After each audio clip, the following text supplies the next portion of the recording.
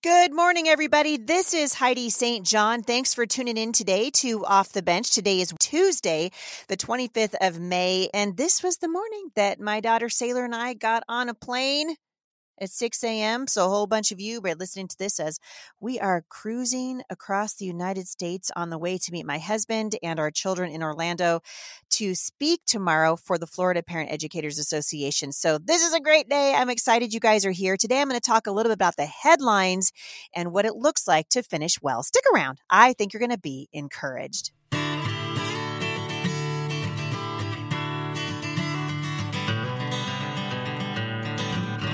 So you guys know I'm in Florida right now, and we'll be speaking tomorrow. I'm going to be opening up tomorrow for the Leaders Conference there. Very excited about that. Remember, you guys can join me, fpea.com. I believe online registration is over, so you're going to need to come to the door. So just check it out online and come on out and say hello. We have traveled, and I'm not even kidding, a long way to see you guys. And F is for Florida and freedom. So we're excited about that. And I'm also going to be in Iowa. So check that out. And I will be in Illinois also. So you guys can find out links to all of those events at HeidiSt.John.com/events. Well, it's the end of the school year. And if you're still homeschooling, you need to stop. Just stop, hang it up, be done, take a break. And I want to just encourage you guys, anybody can start well. It's very hard to finish well. And Saul is a great example of this, right? Saul started off really well. God gave him great success. And the Bible teaches us that we can learn from Saul's good example. So in the early days of his leadership, he headhunted good and brave people and he mobilized them. 1 Samuel 15, verse 12, in the morning early, Samuel got up and went to meet Saul, but he was told, Saul has already gone. He's left for Carmel. And there he has set up a monument in his own honor and has turned and gone on down to Gilgal. You see, Paul did not finish well. Why? Disobedience and arrogance. And here's something we've taught our children over the years. Partial obedience is still, wait for it, disobedience. So not only did he disobey God, but he set up a victory monument in his own honor. Now remember, you guys, I've told you this 100 times. God is resolutely committed to, wait for it, his own glory. He's not committed to our glory. It's about him. History, his story, is God's story. It says unfolding grace in the lives of human beings. Saul's story is very different from Jesus' story, right? Jesus had only one aim in life, and that was to bring glory to his Father. Samuel tells Saul, when you started out on this, you were nothing and you knew it. And then God put you at the head of Israel. He made you king over all Israel. Why did you not obey God? He wants you to listen to him. Plain listening is the thing, not staging lavish religious productions. Getting self-important around God is far worse than making deals with your dead ancestors because you said no to God's command. He says no to your kingship. That's out of 1 Samuel, by the way, chapter 15, verses 17 through 23. And I believe, we're watching so many things unraveling around us in the country right now and in our nation. And I can't help but wonder, go back and read the story of Saul because we said no to God's command. God is now saying no to prospering this nation. You guys, power is dangerous. And it has a very strong tendency to corrupt, right? Power corrupts, we know this, and absolute power corrupts what? Absolutely. And this is true in every aspect of our lives. Success can lead us to pride and arrogance. And I've seen this absolutely in the homeschool movement. We've seen it in parenting right over the years. We have a win or we do well with homeschooling and we start thinking, look at me, I'm really amazing. Or we had a business success, or we made a lot of money. Oh, look how amazing I am. And then that success leads to pride, and the pride and arrogance in our lives leads to idolatry. So we start thinking, oh, homeschooling is the answer, or politics is the answer, or me, I'm the answer. I'm so smart. And God says, don't do that. Don't do that. Instead, the Bible teaches us over and over again to honor the Lord.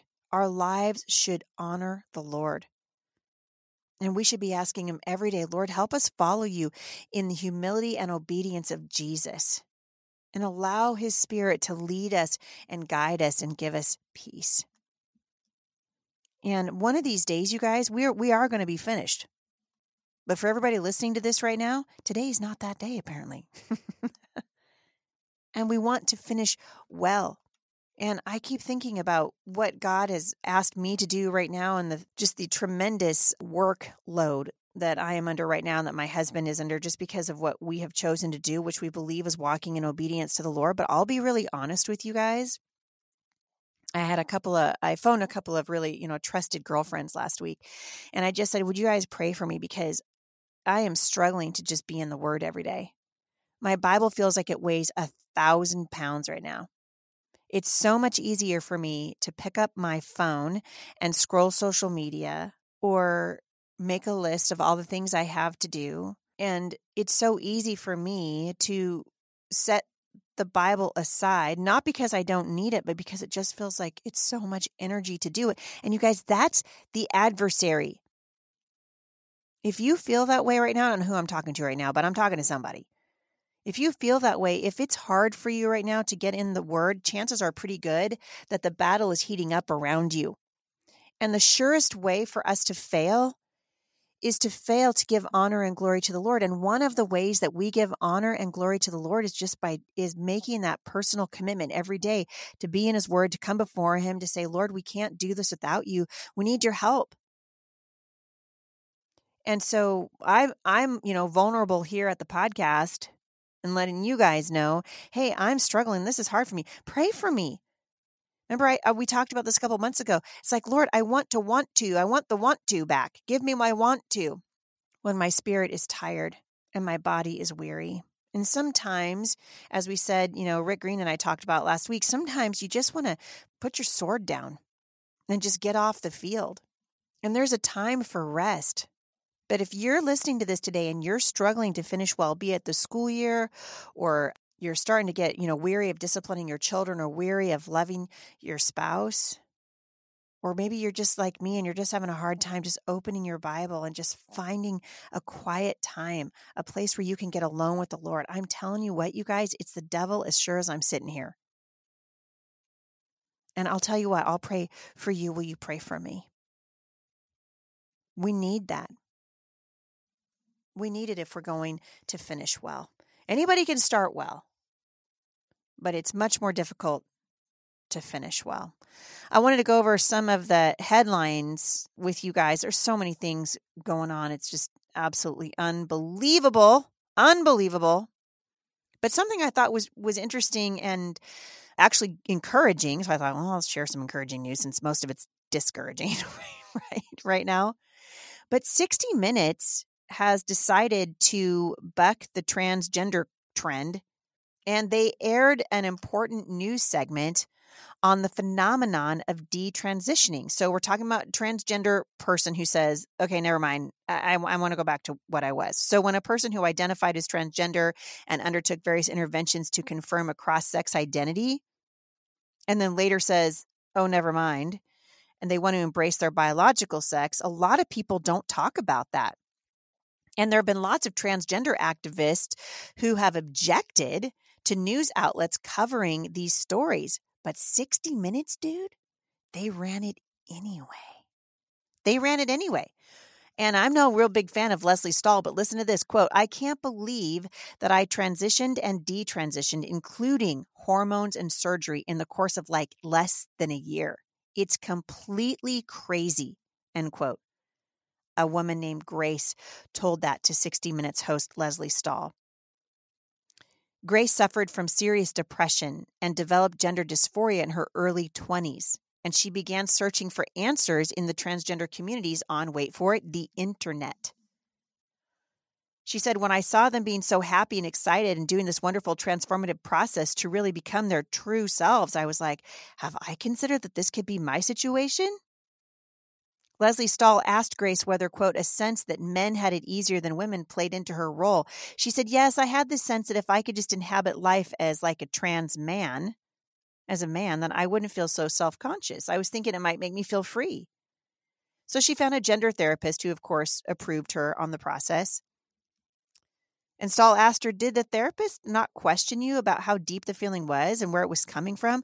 No, she really didn't. She didn't go into what my gender dysphoria might have been stemming from. We only did a few sessions. And since she was over 18, she just signed an informed consent form at a clinic and started getting hormone shots.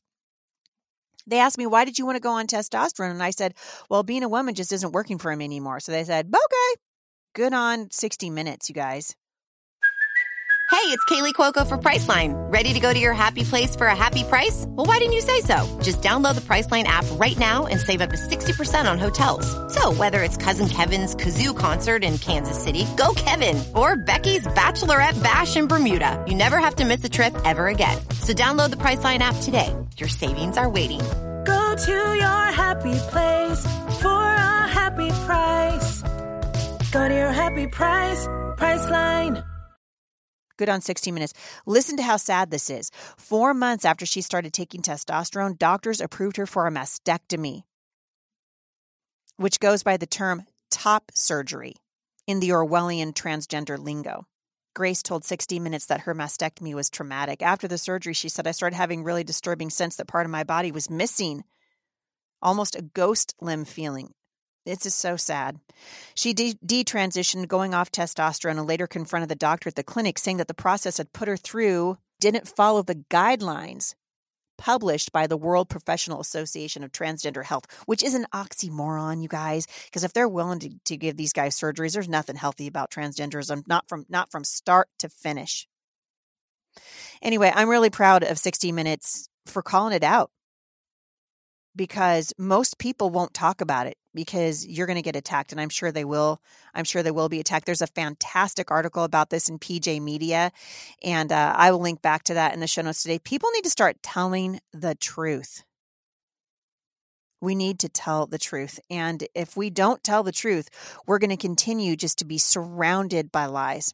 It's dangerous. And so I haven't been encouraged by much lately, but I was encouraged by that. If you guys aren't watching what's happening between Israel and Hamas, it's shameful. It's shameful because we have a president now who is a shameful president who does not support Israel. And I've had people on the show. We've talked about why we should support Israel. But it's amazing to me that we're even talking about Israel's right to defend itself. Amazing. So at the time of this recording, there was a ceasefire. And Israel's Prime Minister Benjamin Netanyahu said this about Hamas. He said, they received blows that they didn't expect, and I have no doubt we set them back years. Although there was no reason to doubt Netanyahu's words, others were framing the outcome of the conflict differently. Iran's supreme leader, the Ayatollah, tweeted, I thank God for his aid and the honor bestowed on Palestinian fighters. I extend my congratulations for victory over Zionist criminals. He wasn't putting a good face on it. And according to PJ Media, he had a good reason to proclaim victory. Because who jumped to give Hamas what it wanted? Joe Biden's handlers. CNN reported last Wednesday that according to the White House, old Joe Biden told Israeli Prime Minister Benjamin Netanyahu, quote, that he expected a significant de-escalation today on a path to a ceasefire in the raging violence. The statement was a signal Joe Biden is losing patience with Netanyahu, a leader he's known for 4 decades. So PJ Media asks, was old Joe really that coherent? Doubtful. But whatever really happened, Biden's handlers got their ceasefire. Hamas wanted a ceasefire so much because it knew it was losing and was able to snatch victory, or at least survival. We got big issues going on in the nation right now. And a lot of people, keep talking to me about why we're where we are. And we can talk about our walk away from God and from his word and from his truth. The woke church, the broke church, right? And we've allowed these godless agendas to permeate our country to the point where we've got a huge fight on our hands now. But can I tell you what, you guys? I'm going to keep saying it. Don't give up.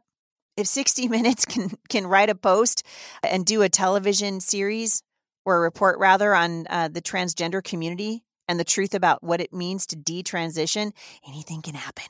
By the way, this is another really great, interesting piece of good news. I should call it Good News Day over here. Just a couple days ago, a study came out and admitted that there is a difference between hospitalization with and for the Rona. So for 15 months, the data regarding the illness, hospitalizations, deaths, and everything, we've all been scratching our heads going, what in the ever-loving world, right? Well, now they're coming out and they're saying, okay. There's a difference between people that got hospitalized who we discovered had it and people that hospitalized because of it. The reported number of COVID-19 hospitalizations, one of the primary metrics for tracking the severity of the pandemic, was grossly inflated. For children in California hospitals, 2 research papers published Wednesday concluded. The papers, both published in the Journal of Hospital Pediatrics, found that pediatric hospitalizations for COVID-19 were overcounted by 40%, carrying potential implications for nationwide figures. Well, color me shocked. PJ Media reports at the beginning of the pandemic, the government and insurers put several policies in place that made sense to determine disease prevalence, which included widespread testing. Hospitals correctly did preemptive testing to determine the correct infection control protocols. However, other mandates paired with this perverse financial incentives that provided additional funding for COVID-19 care. The original COVID-19 relief package created a 20% premium that included probable cases and laboratory confirmed cases for Medicare. Several large health insurance also waived copays and co-insurance for any care related to COVID-19. So there you go. So if a 50-year-old male is admitted to the hospital with chest pain, the staff will test him for COVID-19 per hospital policy. If his test is positive, even with no COVID symptoms, COVID-19 will in all likelihood be added to his diagnosis. Yet if he has a heart catheterization and a blockage in a coronary artery is detected and corrected, the reimbursement will still kick in, even if he never had a clinical symptom of COVID-19. I said, I think on Facebook the other day, that I'm real tired of being lied to. And these public health bureaucrats and their failure to distinguish between being hospitalized for COVID-19 and dying with or of the virus have cost the taxpayers billions of dollars in reimbursement. And by the way, according to PJ Media, these statistics were also used on particular cable news channels to stoke panic, extend draconian mitigation methods, and as a political tool. When communicating medical information to the public, being accurate and precise should be a top priority, and these distinctions were evident early in the pandemic. Americans should demand that so-called experts correct the record immediately. You know, part of me thinks, well, the damage is already done. But then there's another part of me that thinks, no, go back and correct it. We need to tell the truth. Truth matters. We should be searching for the truth, looking for the truth. I'm going to encourage you guys, as I said earlier today, because I just feel the Holy Spirit just keep saying it to me. So I'm going to keep saying it to you. If you're struggling to get in the Word of God, if you're like me and your Bible feels like it weighs 1,000 pounds and you're having a hard time just opening it up, we need to pray for each other. Phone a friend today and say, hey, when was the last time you got in the Word? Are you guys joining me, by the way, at Mom Strong International? We're going through the book of Jude right now. It's fantastic. And make sure that we are sharpening each other as iron sharpens iron. The battle that we're facing is a spiritual battle in nature. And everything that we're doing, right down to Heidi St. John running for the U.S. House of Representatives, everything that we are doing has spiritual implications to it. And so if you're tired and you're weary today, the Lord of Heaven's army says, I'm right here. If you're tired of the headlines and you're tired of what's around you, the Jesus said, don't let your hearts be troubled. Trust in God, trust also in me. In my Father's house are many rooms, and if it were not so, I wouldn't have told you. I am going there to prepare a place for you. And if I go and prepare a place for you, I will come back to take you with me, that you may also be where I am. I don't know about you guys, but that reaches into my weary heart and says, you know what? It's going to be okay. Trust in God, Jesus said, but trust also in me. And finish well, you guys. Finish well. I'm going to end today in prayer, and I hope it encourages you. Father, I thank you so much for what you're doing in the middle of all this, Lord, in the middle of the chaos, in the middle of the frustration, in the middle of the grief, and the grief is real. You're there, and you've said not to let our hearts be troubled. Lord, I pray for everyone who's listening to this today who just needs to get their want to back. Lord, we want to be in your word. We want to get involved, to get off the bench. But honestly, Father, sometimes we're just so tired. And so I pray that you'd show us, when do you want us to rest and when do you want us to work? I pray that you would lead us to streams of living water, Lord, as we consider the plans that you have for us, which your word says are plans to prosper us and not to harm us. Lord, I pray for this nation, they would come back to you. And Lord, I pray that we would come back to you just in the quiet places of our hearts, Lord, every day, that we would say, I've decided to follow Jesus, that I belong to the King of Kings and the Lord of Lords. Help us to do it, Lord. We love you, Father. We worship you. And I pray for every person that's listening to this today, that they might be encouraged to walk more closely with you. We love you, Lord Jesus. Thank you for what you're doing. In Jesus' name, amen. All right, you guys, I got to skedaddle. I hope you'll come out and see me. I will be in Florida, in Orlando today, and I'll be speaking there tomorrow at the Florida Parent Educators Association. That's FPEA.com. Have a great day, everybody, and I will see you back here tomorrow with my friend Ryan Bomberger. You are not going to want to miss it. He is just an encouragement, and we're going to talk a lot about critical race theory and how it is a cancer and not a cure. Love your families well today, you guys, and I'll see you back here tomorrow at the intersection of faith and culture. For more encouragement, visit me online at momstronginternational.com.